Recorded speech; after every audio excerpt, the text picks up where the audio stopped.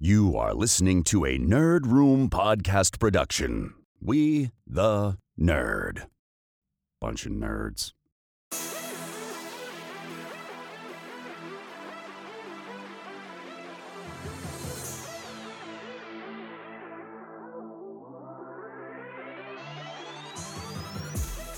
Hey everyone and welcome to Nerd Room. We talk all things Star Wars, Marvel, DC, and beyond. This episode number 377, we're discussing Sony's Spider-Man universe, the SSU. I'm one of your hosts, Tim. And I'm Ian.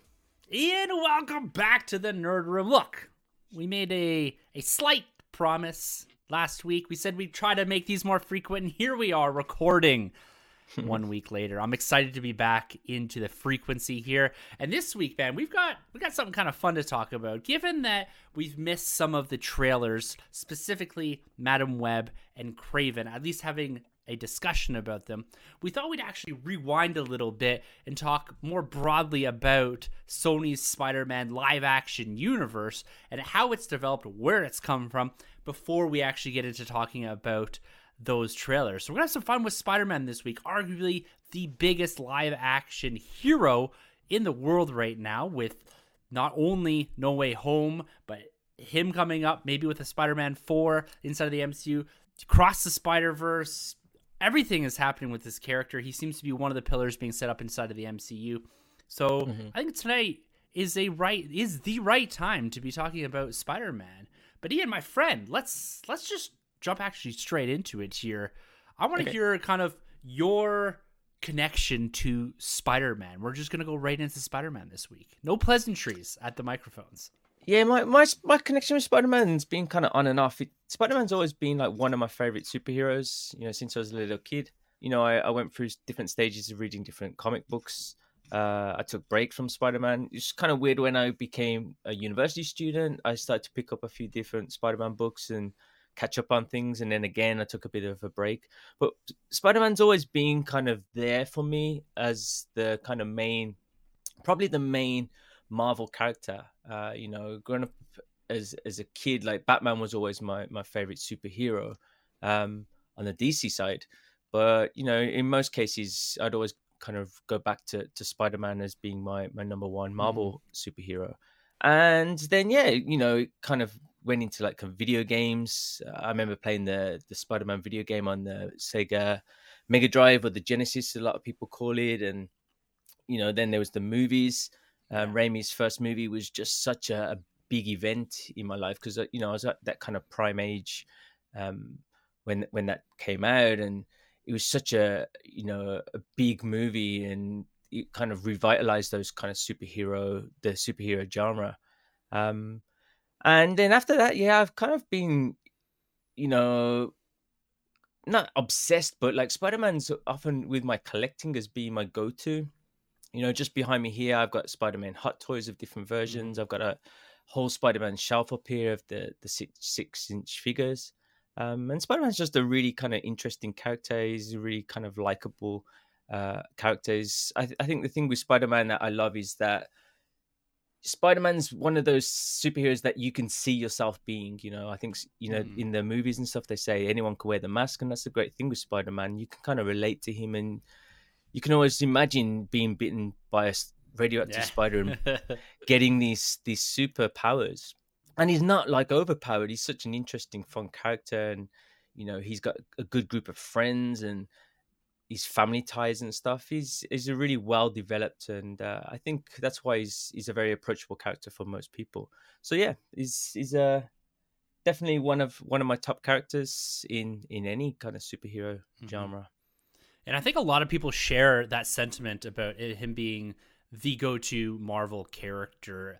Arguably, when you look at things like sales of merchandise, when you look at the amount of appearances and the amount of retries that Sony in particular has had at putting Spider-Man and putting successful numbers up, has been plentiful. So this character is essentially broadly present across the entirety of what you'd call the modern era of comic book movies, going back to, like you said, the Raimi 2002. That was really the Kickstarter to arguably kind of that golden era or that precursor era to what was the explosion of the DCU and the MCU, and eventually Spider-Man's Sony universe and all of this superhero genre that kind of blew up as of 2008. The precursor to a lot of it was 2002, was Spider-Man. That was proof that these things could be wildly profitable, widely successful. Spider-Man 1, I believe, was the first movie to make over $100 million in its opening weekend. Wow. And Spider-Man 2, when you go back to the cartoons, it's shoulder to shoulder with the popularity of the X-Men, Batman the Animated Series. And so it's a character that's been present for a long time in all mediums, including comic books, of course, of comic books, one of the most popular Marvel comic book characters of all time.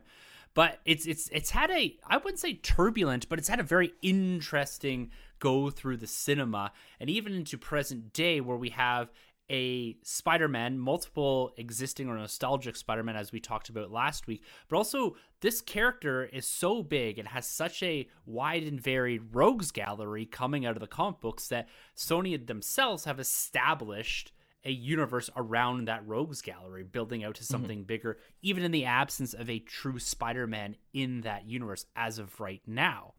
But we have to rewind the clock a little bit to get this discussion started. We're going to go a little bit beyond Spider-Man 1, and we're going to kind of look at what was the seeds and maybe the origin of Sony's Spider-Man universe. And for that, you have to go back to The Amazing Spider-Man. And particularly in 2012, we had both that and the Avengers coming out at the exact same time. So you had a brand new Spider-Man, Andrew Garfield, arguably some people's favorite Spider-Man, and you also had the Avengers. You had 5 years of the Avengers, of bringing that universe together. And Sony, they're starting to look at Marvel Studios at this point, thinking there's something here. And if you remember back to that era when there was that big Sony leak a couple years later, there was a rumor that was later confirmed by Avi Arad, who is the producer on the Sony side for all of the Spider-Man stuff, that originally in the Avengers Manhattan skyline, there's discussions about having the Oscorp Tower, which plays a kind of visual role in both The Amazing Spider-Man and The Amazing Spider-Man 2, was originally supposed to appear in the Avengers 2012 in that skyline during the Battle of New York.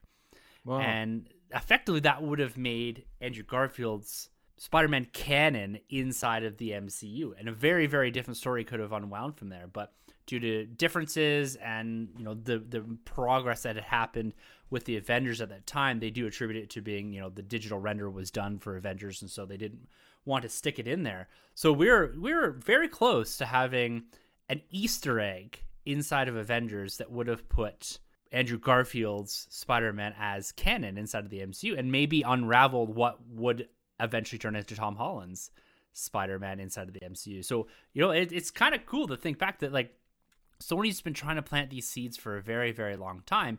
And with the critical and some would argue box office failure of The Amazing Spider-Man 2 in 2014, that led to the eventual deal between Marvel Studios and Sony to get their character back and have him appear in 2016's Civil War. Now, that led to a relationship that lasted well beyond the original picture deals into Infinity War and beyond. And now we have this Tom Holland Spider-Man who is right now everybody's Spider-Man. But we did have, like we talked about last week, No Way Home, which brought these other Spider-Man together. But in the background there, this idea of a universe never really strayed too far from Sony's focus. Because in 2018, we got Venom. Now, let's talk about Venom. This is arguably the start of Sony's Spider-Man universe, the SSU, as they call it, and them trying to establish, using Spider-Man's rogue gallery, a universe that they could build in a similar fashion to the MCU that would garner the same sort of attention and ultimate fan following that the MCU had proven inside of their universe. Now, it hasn't really worked out that way, but as we walk through some of this, you'll kind of see some of the threads that they tried to tie together. So Venom is kind of the kickstart to it all. 2018. Do you remember Venom? Your experience with Venom? I don't really, other than it was kind of goofy. I do remember. I remember going to the cinema to watch it. I remember the people I went to see it with, and I remember the level of excitement I had Venom was another one of those characters that kind of came from my childhood, coming from Mm-hmm. like the Spider-Man animated series and again from some of the games. Venom was always a really kind of cool looking character, and again, he was a very interesting villain. Um, so him getting his own movie was a very kind of exciting time, and I was really looking forward to that movie. I remember leaving the movie theater not so happy with what I'd seen, Mm-hmm. but enjoying it. Like it was a very unique, I guess, take on the character. And it's kind of interesting how we've seen that then continue from what they created with Venom, with this kind of anti-hero Yeah. approach to the villains. But yeah, Venom, like it was one of those movies that I enjoyed in the way that I liked the actor Tom Hardy who's playing the character. I liked the design of this, non-Spider Verse version of Venom Mm-hmm. in a way, um, which of course has changed over time. But there was a lot about that movie that didn't really work for me. There was a lot of kind of plot holes, and it was a bit kind of goofy at times, and a lot of things didn't really make sense. But I remember the hype around it, and I remember people being Mm-hmm. really excited about it. And I remember, a lot of people actually enjoying it. I think everyone I went to watch it with in the cinema actually came out of it quite enjoying that version of Venom. And they were probably people who didn't really know that much about the character prior to seeing that movie. So I do think it had some impact on, revitalizing uh, that kind of interest in the Spider-Man Rogues Gallery, as you said. Yeah, and it's kind of like that peak superhero cinema time, 2018, Infinity War, Venom. You're getting a lot of movies coming out in this space. You just come off of Black Panther. Like, there's a lot happening here, and this dropping in there, although maybe not landing the way they wanted to, it did provide an interesting alternative to what we were getting at both DC and Marvel. And it kind of put a third player into place here that was actively producing and trying to create a universe around a set of characters. And so I always did appreciate it for that. Like, the word goofy, like you said, that always kind of comes to mind. This weird like Jekyll Hyde thing between Eddie Brock and Venom was a little different. I kind of like the take on it.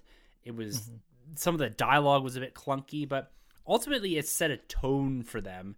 And did it light the world on fire? No, but it was the starting point for a character and for a universe. And one could argue that without Spider-Man, this is the next logical character to go to kind of create something around where you can have like you said, a anti-hero that is a bit darker, bit doing something a little different. We hadn't seen the anti-hero to a degree inside of these universes at this point, so let's push on with it. And so that landed, and then we get that teaser at the end of it, which teased Cletus Cassidy, that teased Carnage, which would then be the villain for the follow-up and the second installment inside of Sony's Spider-Man universe with Venom Let There Be Carnage. Now, admittedly, to this day, that came out in 2021, I have still not seen that movie.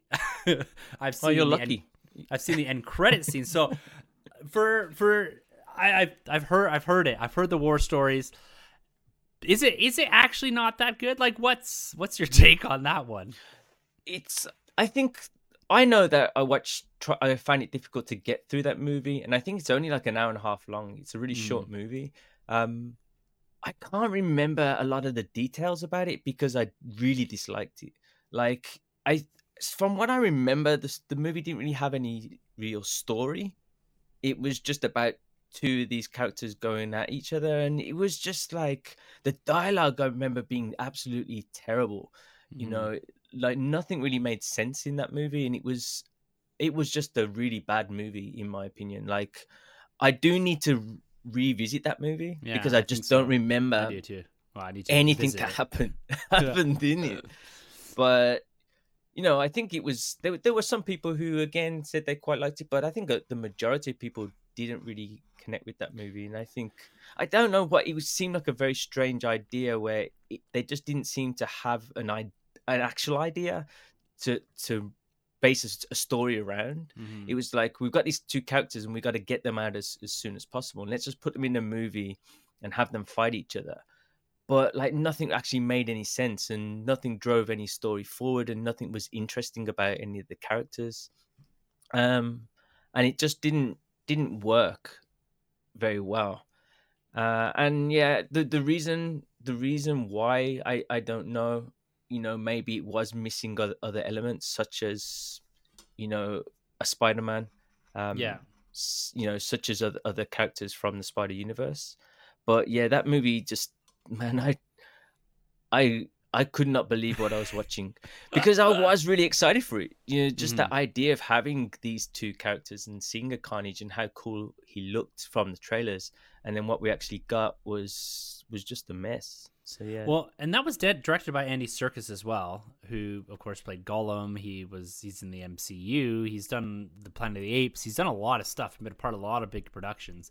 And I don't know if this felt the weight of the pandemic in some capacity. It must have been delayed at least, but I don't know if it ran into filming issues or not inside of that, and it ended up with some rushing in there. But the thing that always, having not seen it, again, putting that qualification on it, the thing that always stuck out to me is, Venom 1 was about a whole bunch of different symbiotes and fighting symbiotes, and this again was the exact same thing. And so not taking a pause, maybe doing something different and leading up to Carnage inside of what is now Venom 3, maybe that was something that should have been considered, and kind of draw these out and not rush, like you said, to what is essentially the antithesis to Venom in Carnage, especially as Venom when he's being propped up as an anti-hero. Now, who knows where they go with Venom 3, and that's happening apparently in 2024. That's coming out. But probably the most interesting thing, and the thing I have seen outside of Let There Be Carnage, is the end credits scene. Now, do you remember the end credits scene for Venom Let There Be Carnage? Probably the only thing you do remember, if you do. Is that the one? Something. Is that the one when he's in?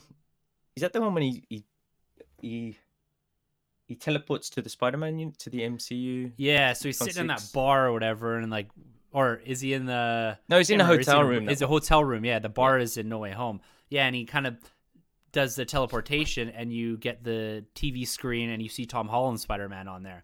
And so for the first time, Sony's, I think, long threatened that they wanted to do something like this. And this scene was actually shot on the set of Spider-Man No Way Home, where you had this melding and Venom jumping over to the MCU.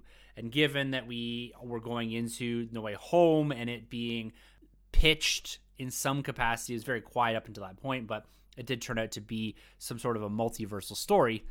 It made sense that Venom does the leap over. He gets kind of jolted into this during the duration, I guess, of Spider-Man No Way Home. But at the end of Spider-Man No Way Home, Eddie Brock finds himself going back to Sony, getting kicked out. So they had this momentary crossover, this SSU with the MCU. And all that really, and I never really understood why Sony agreed to this, because they got this like nice little bump at the end of Let There Be Carnage, only to have it ripped out. But then the MCU kept a bit of the symbiote and Venom for a future story. So the MCU benefits from getting Venom and having a explanation for it. And and Sony, all they got was a momentary, yes, Eddie Brock and Venom are in the MCU for what that turned out to be a couple months, and then all of a sudden he's back out. It never seemed like it was kind of an equal trade-off for that.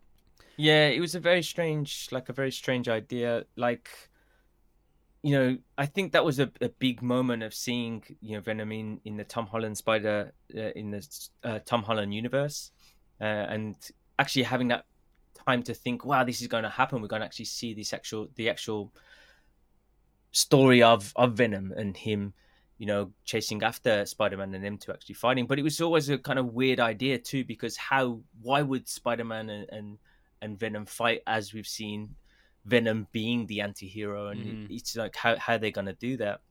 And it just, I didn't know at the time. I was like, are they forcing this in? And then when they sent him back again, it's like, oh man, what the hell is going on here?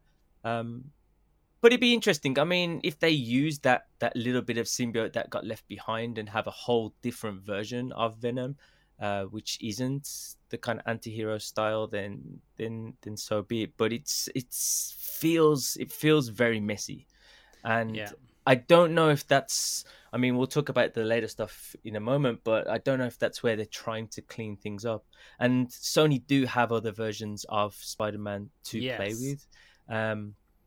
And I think that's where they are still kind of safe in that sense. But at the same time, they are playing that whole villains being the heroes card, which is very, very unusual. Like, I can't get my head around it.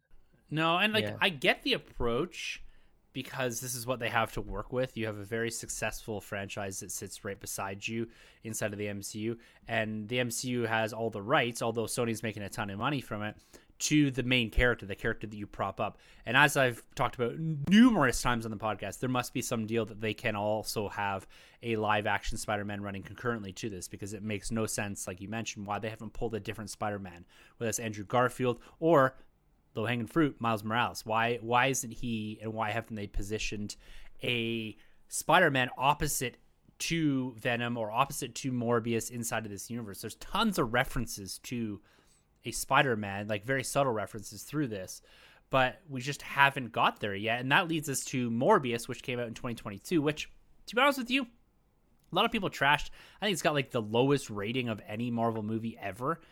I didn't hate it. I thought it was just fine. Like Jared Leto in there. It's an interesting story, kind of akin to a vampire story. And it is what it is. Like, it definitely follows the same tone and general outline. Like, we got a lot of like animals and symbiote sort of stuff going on inside of this universe, but it doesn't really pivot too much. It's not bright. It's not a comedy. It's very much a similar vein to, I think, what we'd gotten before, and also what we're getting in the future here. Like, it all feels a piece of one another.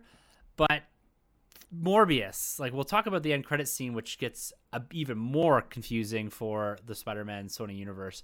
But Morbius, like, how did you feel about this one that just came out last year? Morbius, again, I don't remember much about that movie, but it was. I think I was actually really rooting for that movie after this. I think it was the second trailer dropped, and it looked great. And I was like, you know what? Maybe they're actually going to bring out something really good here. And again, I found it quite forgettable. Like, well, clearly, all of these are forgettable to this point, because neither of us can remember much what's going on. It just seemed like more the same. Like, you're taking everything. It's like you've got no superheroes to play with, so let's just take all of Spider-Man's, rogue gallery and turn them into good guys. And their origins are just not. Even the origin stories are just not interesting. They're all very similar. They just go to, like, an animal of some kind interacts with them in some way, and then they somehow become kind of superpowered. Now, Morbius looked great, but I would have liked him to have been a villain. I would have liked him to have been scary. I think Jared Leto would make a great villain, and I think that version of Morbius actually looked really good. Like, the visuals in that movie are really good, and I think that, again, they just really messed that up with what they're playing with. And going into that end credit scene, like, what the hell is going on? Like, none of this makes any sense now. It's like... And I don't remember. There is a story behind how this all came to be, but essentially, once you get to the post-credit scene, like, there's a mid-credit and a post-credit, or two post-credit, whatever it turned out to be, where we have Michael Keaton. So he reprises the role of Adrian Toomes, so the Vulture that we saw in Spider-Man Homecoming, the main villain there for Spider-Man Homecoming. He gets phased into this universe, into the Sony universe, in a similar fashion that Eddie Brock, Venom, did in Let There Be Carnage and No Way Home, kind of the back and forth. The same concept, so some multiversal mechanism. The problem is, it's not the same concept, though, right? It's the reverse. That's why it makes no sense. This is what I thought was going to happen to Tom Holland, to be honest with you. I thought he was going to get plucked out of the MCU and dropped into this universe. I thought that's how they're going to wrap that up and say, No Way Home, this is the end of Spider-Man's run. We don't really know how he fits into the MCU going forward, and Sony wants him back. Boom, over he goes. That didn't turn out to be the case, but it was the case for Adrian Toomes. Yeah, it doesn't make a whole bunch of sense. They leverage a mechanism that is present in No Way Home to transport over another villain. And so you get him getting jumped over into a jail cell, which I think was actually in the trailer, if I'm not mistaken. Him getting loaded up into the police van or whatever it is once they find him. Yeah, in it the was jail that. cell. Or was like there was some leaked photos as well of Yeah. him in his kind of jumpsuit and stuff. Yeah, and then he shows up at the end of the movie in a jumpsuit, in the full Vulture suit, having contacted Morbius and them talking about Spider-Man and putting a team together. So very much alluding to the idea of the Sinister Six, which it sounds like they're moving forward with. So they've been really building towards this idea, whether Venom is the hero or not, of the Sinister Six in some form. You know, this is a very But popular... like who are the villains? Well, That's what so, I'm confused. So you got Adrian Toomes. It looks like they're gonna have Morbius. But would be Adrian my guess. Toomes, the problem with Adrian Toomes is in Homecoming, he was never really a villain in a sense. So he was, but like, you know, he wasn't a real bad guy. You know, he didn't want to go out and kill people and cause havoc. So that was the kind of confusing thing with that character. Like he shouldn't, like there were no other characters actually in the 616 who got sent out of it into another universe. So that was the kind of unusual part. But like, you know, he's there with Morbius. Where did he get all these Vulture powers from? Because the I don't know. Thanos never tried to invade that universe. Like none of that space tech exists. So like, where did he? That's great. Yeah, where he has all the the wings stuff. Like, from? yeah, that he gets from the Battle of New York and all that. And then yeah. he's just like, you want to make a team or something like that? And it's like, but what? Like they're called the Sinister Six, but nobody's sinister. Like everybody's a good guy. Like there is some form of I see. I'm not here to justify decisions. I'm just Okay. laying out the story. But okay. I agree with you. It is funny when you go back to this idea too that, you know, they have at this point they've invested time and effort into introducing Venom, Morbius, and now pulling in the Vulture into this. And so you have 3 villains, quote unquote villains, and the allusion to a team. But to your point about the story, I find that these are stories that are pulled out to an hour and a half, 2-hour film that are normally 10 to 15 minutes inside of a superhero movie, like the origin story of a villain, right? And now we're just getting kind of the flip side of it. So from the outside looking in, I understand where Sony is coming from. They're like, well, we have all these characters, we have the rights to them, like in perpetuity, up until as long as we're using them. Let's leverage this. Let's build kind of like a Thunderbolt-esque, or what's the DC version of this team called? Is it the dark? Like they kind of alluded to it at the end of Batman vs Superman with Deathstroke and all that. What's that team name? Isn't there like a bad Justice League? I don't know. Anyways, it exists somewhere. There's what is the bad? Let's see what the Google machine here. The bad Justice League. There we go, on the fly here. What is it? I have no idea, man. Is there a villain version of the Justice League? The Crime Syndicate. Is that it? No, that's not what they're talking about. I don't know. Doesn't matter. But anyways, what they're building towards here. You mean, are you talking about who he took her? You know, Death. Okay, are you talking about the Secret Society, maybe? No, it's not Secret Society. Who is it? Someone is yelling into their podcast app player right now. I don't know. But so you know at the end, I don't know. you know at the end of one of those movies where Deathstroke shows up and they're like, "We're doing a team" type thing. I don't know. What is it? What is it called? You're here to pick up on my. Oh, dude, man, that's where we need Carlos. Yeah, I'm just getting back. What is this? Yeah, this is awful. This is awful podcasting. Anyways, so Suicide Squad, the Secret Society of Supervillains. Is this Secret Is that Society? what you're talking about? I don't know. Legion of Doom. Legion of Doom. That's who I'm talking about. Oh, is that what you're talking about? Okay. I think that's what I'm talking Legion about. of Doom. I don't know if he was. Okay. For me, Legion of Doom is the dudes from the 80s and 90s with the red and the spikes and the wrestlers and all that kind of stuff. But anyways, yes, I think it is Legion of Doom, kind of headed up by bald dude that is Superman's anti-hero, or not anti-hero, villain. Is he anti-hero too? Yeah, he might be maybe he's going to show up in the Sony universe here. But ultimately, they're trying to build towards this team, and what that's going to lead to is Sony continuing to develop more and more movies. There's been rumors of a Sinister Six for years and years. They tried to build one inside of the Amazing Spider-Man universe. If you go back to the end credit scenes in those, where you have, I can't remember which character, but walking through in the bottom of Oscorp Tower, and you see the Vulture's wings, you see Doc Ock, you see all these characters kind of at least being seeded and teased inside there. And the Sinister Six being this idea that Sony's been chasing for so long, for over a decade now. They seem to be building towards that. Now, coming up, and the reason I say they're continuing to build towards that, because we've got a couple movies coming out next year. 3 movies actually coming from the Sony Spider-Man universe. So just to put this into context, they've got 3 movies. DC has 0. Well, DC, like, they have Joker, I guess, is coming out.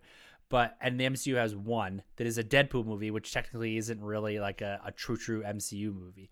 So like Sony is going to have the most superhero movies, I think at least, inside of 2024 with Madam Web, Kraven the Hunter, and Venom 3. Now, I'm not sure if Venom 3 is actually going to land, but the first one we're going to see is Madam Web. Now, this is presumably inside of this continued story, inside of this universe. And that's coming out on February 14th. Now, we just watched a trailer before we recorded here. Now, this came out a couple weeks ago, the first trailer for this.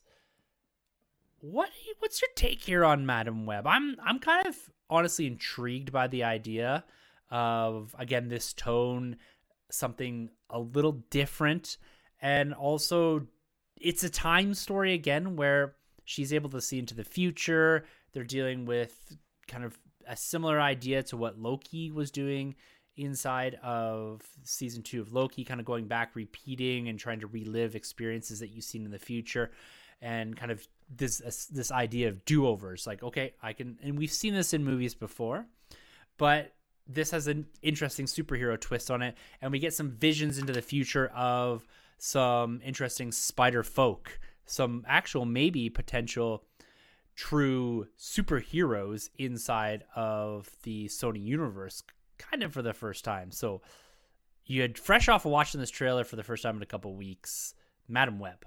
Yeah, like okay, so the idea of Madam Web, the more I think about it, I think is very interesting, and I think what they could do with it is probably what Sony need to do. The trailer itself, it didn't really excite me much. It looked very much like a kind of B movie to me, or like a CW type thing is what it might feel like. Yeah, man, it didn't look great. The suits didn't necessarily look good, especially on that villain that they've got there, and some of the action. Madam Web, like, it's very strange what they've done with the character. Like, Dakota Johnson looks nothing like the Madam Web that we all know. Is Madam Web, like, I've no idea. Like, isn't it an old lady character? Well, Madam Web, yeah, she's in the comics. If I remember correctly, I might get this wrong, but I'm sure she was a mutant. I think she was a mutant, and like she's old, she was blind, and she had like a load of different superpowers. Mm-hmm. So yeah, it's a very strange idea that they're going with, maybe a possible origin story of that character. Maybe she will become that in the end. I can't really see that happening. It looks like they're making it a more of a younger, more appealing approach to the character. Mm-hmm. And I don't know if that's going to work in their favor or not. But the idea behind the movie that could come out of it, I think, is quite interesting in the way that they're playing with all these different spider characters. Yes. That it could exist not just within that universe, but also in the spider multiverse. Mm-hmm. And they mention Ezekiel Sims, which is a character who we see in the comics. They make out like he's a villain in this, and I don't think he will be, because in the comics he's not really a villain. Ezekiel Sims is more of he's someone who is kind of gifted the powers of like Spider-Man, and he kind of uses it selfishly, but then he kind of becomes like a mentor to certain spider characters, especially like Spider-Man. And he's trying to he's the one who kind of teaches Spider-Man about the whole Spider universe that exists. Okay. It's called like the Web of Life and Destiny, and I think that's something that could be an interesting take that they move towards, where the idea is that Spider-Man didn't become Spider-Man just because he was bitten by a radioactive spider. It was the fact that he was kind of chosen to be a Spider-Man, or the other Spider-Men or Spider-Women have, in a sense, it's kind of their fate to be a spider person, and all of these spider people are connected by their version of like the Force from Star Wars. Okay. And then there's this whole kind of mythos where you have this goddess, and you have what they call the spider totems, I think they call them, and they're like, spider how do you like essences? It's hard to explain. It's really complicated. And I haven't read all the books, so I don't know everything about these, but it's kind of an interesting idea where you can then pluck Spider-Men, Spider-Women from all these different stories in different places, and bring them into the story. And the whole, Sony universe could actually be loads of different spider people fighting, the villains. That could be their way of getting out of not having all these villains being the anti-heroes, where you could actually have all the heroes being different versions of Spider-Man. Like, and I think that could be interesting because I mean, it'd be interesting to because it's an interesting concept. It's a bit weird. It doesn't fully make sense in a way, but it's an interesting concept that there is this web of destiny, this web of life that brings all these characters together, and how how they're all connected. And then it would kind of explain certain things, like the fact that what happened in No Way Home brought in these characters that were connected to Spider-Man. So it adds a bit of connectivity, and it adds a bit of kind of lore that might be quite interesting to push the stories forward.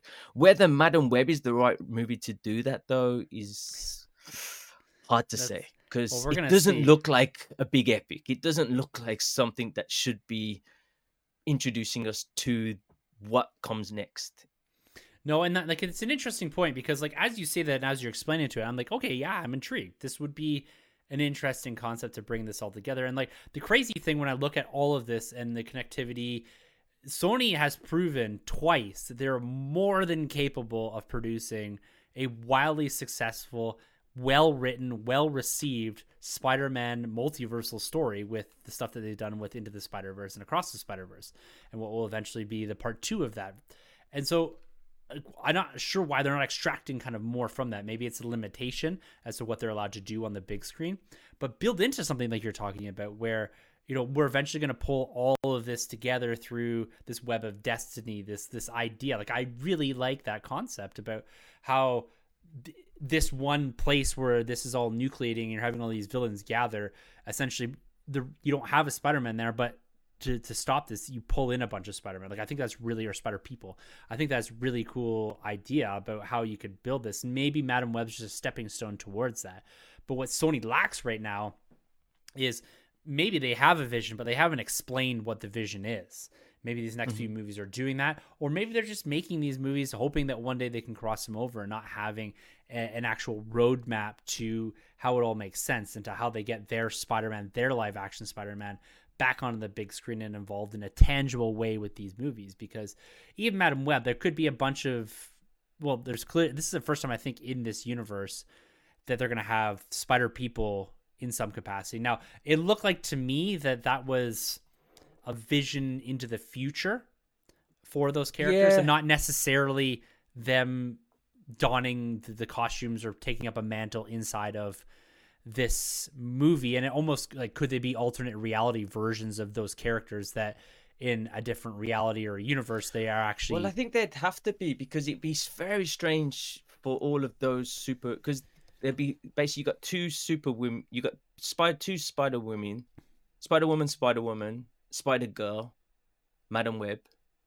Like it, and the way that they get their powers in the comics is very different. Like, one was injected by like a spider venom, you know, and another one was got it through like some spiritual ritual. So like the way that they get the powers is very different, and I think the idea is they're not supposed to exist within the same universe. They're supposed to be from different universes. So it seems like these are like variant versions of those characters, and in different universes they exist. Why, you know, this villain's coming after them will be interesting, because I don't know what that villain is. Like the villain that comes after them in the comics is, I think his name's Morlon, and he's like part of these, they're kind of anti-spider people. They kind of feed on, they travel across the multiverse feeding on the spider people because they like how they taste, and it makes them more powerful. Whether they introduce that, but it's just a very strange idea that we have all of these characters in one movie, and I think that's what we were saying before. They're trying to use this movie to introduce these characters that do exist, and then we'll have them in their different universe, and we can bring them in and take them out whenever they need to. Yeah, and like there's rumors of a Spider-Woman movie, like if that's going to fall out of this in a separate universe, and then they get plucked. Well, like there's still the Silk, the Cindy Moon series that was supposed to be, but was that Sony? I don't know who's making it. I thought it was like Amazon or something. It was kind of really strange. But like Cindy Moon, like she has connections to Ezekiel Sims, who's in that mention, because Ezekiel Sims is the person, because Cindy was bitten by the same spider that bit Peter. Because I really like the character of Silk, and you know, this Morlon was chasing her, so Ezekiel Sims explained this to her and hid her in a bunker to keep her safe, and she was in there for like majority of her life before she got out. So has a connection to the actual Peter Parker Spider-Man. So it's literally a web of what will happen, and like that idea that you allude to, like that this web of destiny, everything's kind of connected. They allude to that in the trailer as well, with like all of these characters are somehow connected in some fashion, and like whether that's an imprinting from a multiverse or if that has something to do with the story. So it's gonna be interesting to see how it shakes out, and if it has implications for the Spider-Man universe, because the next movie that comes out in August of next year is Kraven the Hunter. Now look, this is another animal that blood drips in blood, and he becomes a lion or whatever. It looks very violent. Like it must be rated R. Like this movie. Yeah, it will be. Yeah, you get a lot of blood. It's got like a red band trailer. Oh, is it a red? Okay, yeah. So, Aaron Taylor Johnson, Kraven the Hunter. You know what, man? Like, call it what do you want to call it? I'm not gonna watch this in theaters, but I'm definitely gonna watch this. Like, I'm intrigued by the trailer. Like, it looks violent enough and different enough that. Yeah, I'll give it a shot for sure. Yeah, I will. But again, the blood dripping in, like the blood drips in his wound or something. I'm like, what? Yeah. Like, is this gonna be a radioactive lion now? Like, I guess they're gonna play with the idea that every animal has a universal connection. Yeah. And there are lion people, and there are bat people, and there are spider people. Yeah. And that seems to be the only idea. And there's a rhino person. A rhino person is alluded to. Well, yeah, Rhino. Yeah, Rhino's in it. And I don't know why they bring Rhino together with Kraven. Because of safaris. Maybe that's what it is. Man, honestly, that is the connection. It's like they're both like, they're just both, yeah. They both exist in the plains of Africa. Like that's just it, right? Like, oh, who are we gonna put in this? We're gonna put Rhino into it. Yes. Yeah. Yeah, I mean, they're making Kraven super powered. Like, I don't know why they really need to do that. And then he seems like in this he's getting revenge for something, but he's doing good deeds, but in a violent way. Yeah, he puts it like that's Morbius, and that's Venom. It's the same again. It is the same. It seems like they've got no ideas. And the worst part of it is that anybody who's played the Spider-Man 2 game has witnessed one of the best Kravens we've ever seen. You know, one of the best Venoms we've ever seen, the best use of, you know, rogue gallery characters, the best use of singular or just two spider people. You know, the way that they play that story out is absolutely incredible, and it has, every character has meaning and purpose, and everything feels, you know, like it's meant to happen. Like you get invested in not just the heroes but the villains, and it's what Sony seems to be really struggling with. I don't know why. It's so funny though, because like you hear like almost endless praise about the Spider-Man games, endless praise about the Spider-Verse movies, like the animated versions, and then like this stumbling around on the live action stuff. Like there's literal blueprints in front of them, and I don't get where the gap is in all of this. Like I truly don't, and I'm asking from a genuine curiosity as to like how you can have two universes that are so widely praised from a story perspective, and then you get onto this side of it, and it's kind of like I would say these things, if they all went straight to Netflix, like I don't think I would bat an eye on this. Like I'd still watch them, and I'm still intrigued. Like I'm always intrigued by universe building. I always like the idea of it and connecting things up and making things matter from movie to movie. But it just seems like all of these movies, like they could go straight to Netflix or whatever, Amazon Prime. And I like, yeah, you miss out on the box, but like they don't seem like epic enough to me. They don't seem big enough. And people can argue all day to blue in the face that maybe some of the MCU movies or whatever don't feel that way either. But like, I truly feel that these feel like third tier movies to me. Like at the end of the day, when you look at the trailers, like that's ultimately when you watch a trailer, you get the feel, although the stories might be different. Maybe they're even better than some of the MCU stuff, but they still feel like second or third tier movies to me. Yeah, I agree. And it's just, I think the concept is quite a kind of new idea that doesn't seem to be working well with them, with the way that they're using villains. Like the ones that we mentioned, like the Spider-Man game, we have all of these villains. We know their motivation and we understand it, but we don't have to know their whole backstory. Mm-hmm. You know, with the Into the Spider-Verse, Across the Spider-Verse, you have all of these villains, but they don't tell us why, you know, they're angry and why they're fighting Spider-Man. We don't have to know so much about their backstories, but we understand their motivation. What we've got here with this is that we're getting villains and they're trying to give them backstories, but the backstories are making them good guys.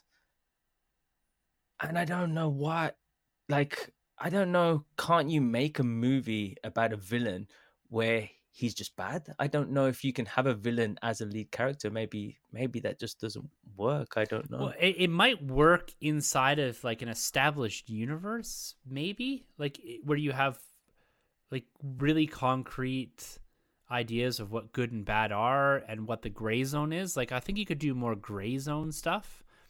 But like I think ultimately when the studios are making these movies, whether it's like a creative call or an exec call, I think they say like the audience needs someone to get behind.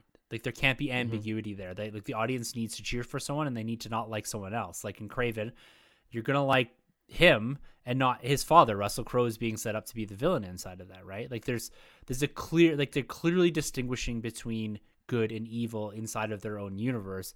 But on the traditional side of things, when you look at it, like even if Spider-Man shows up, like you're right, like he's going to be kind of fighting good guys. Like they're not.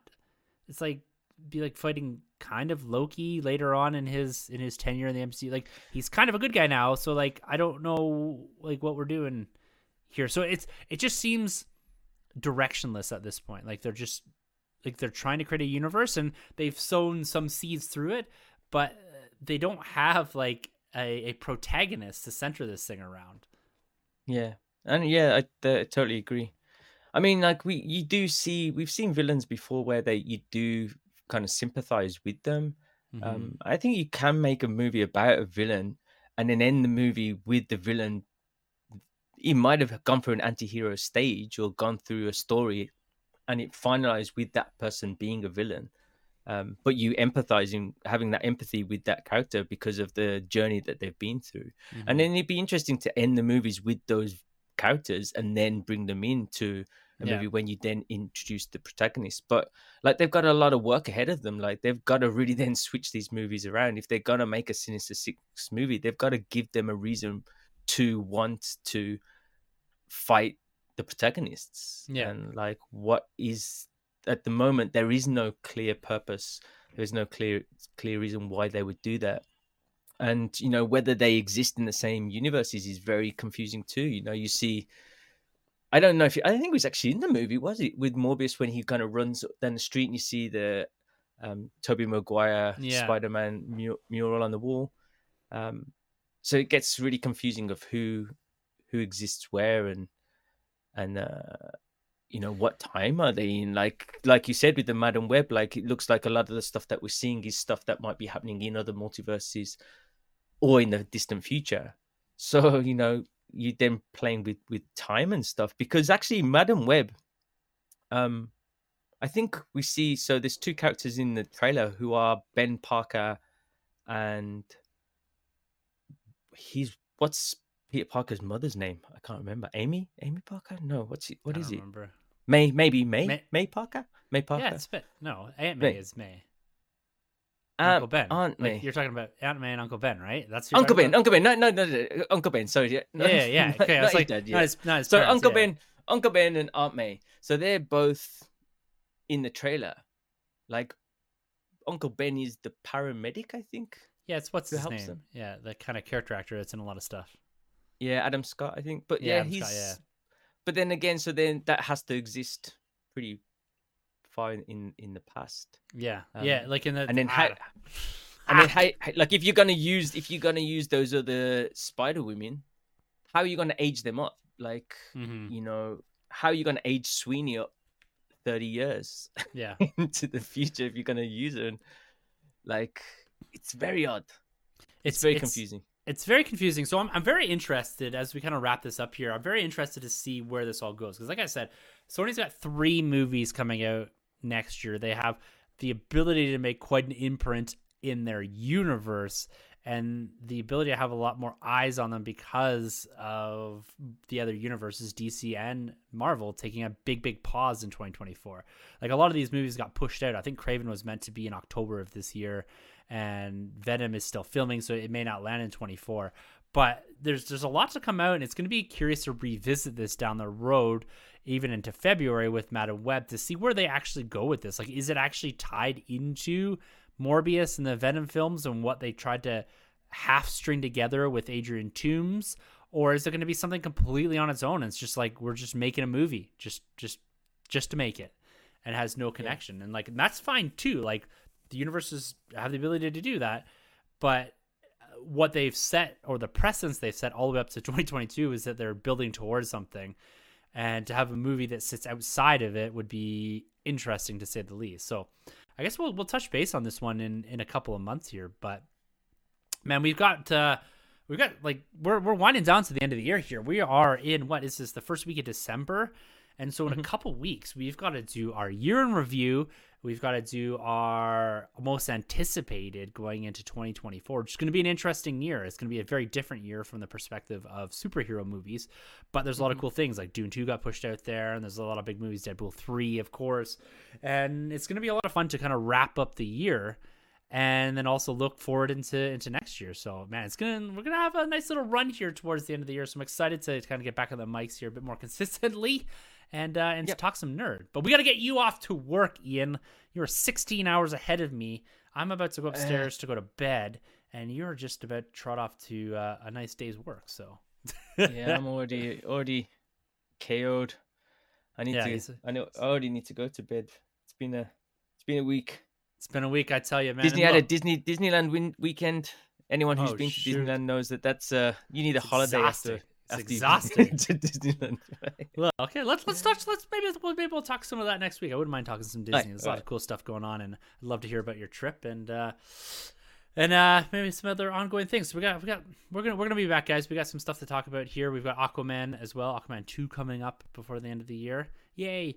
And yeah, man, I hope that everyone can just take a moment to decompress. We know this time of year can be stressful for everyone. There's a lot of pressure and coming from all sorts of different angles. And we hope that, even just now, we can provide you with an hour of relief, sinking back into the Sony Spider-Man universe, the SSU, and just kind of a little retrospective on the whole thing, an early look forward into 2024. So with all of that being said, for the Nerd Room, I'm Tim. And I'm Ian. And thank you so much for entering the Nerd Room. This has been a Nerd Room podcast production. You can find our hosts Tim and Carlos on Twitter at the NerdRM and CDN Caped Crusade R. For more content from the Nerd Room, check out thenerdroom.net and the Nerd Room YouTube channel. Don't forget to subscribe to the Nerd Room on iTunes, Podbean, Spotify, wherever you plug in. Use the hashtag WeTheNerd to keep up with the latest from the Nerd Room.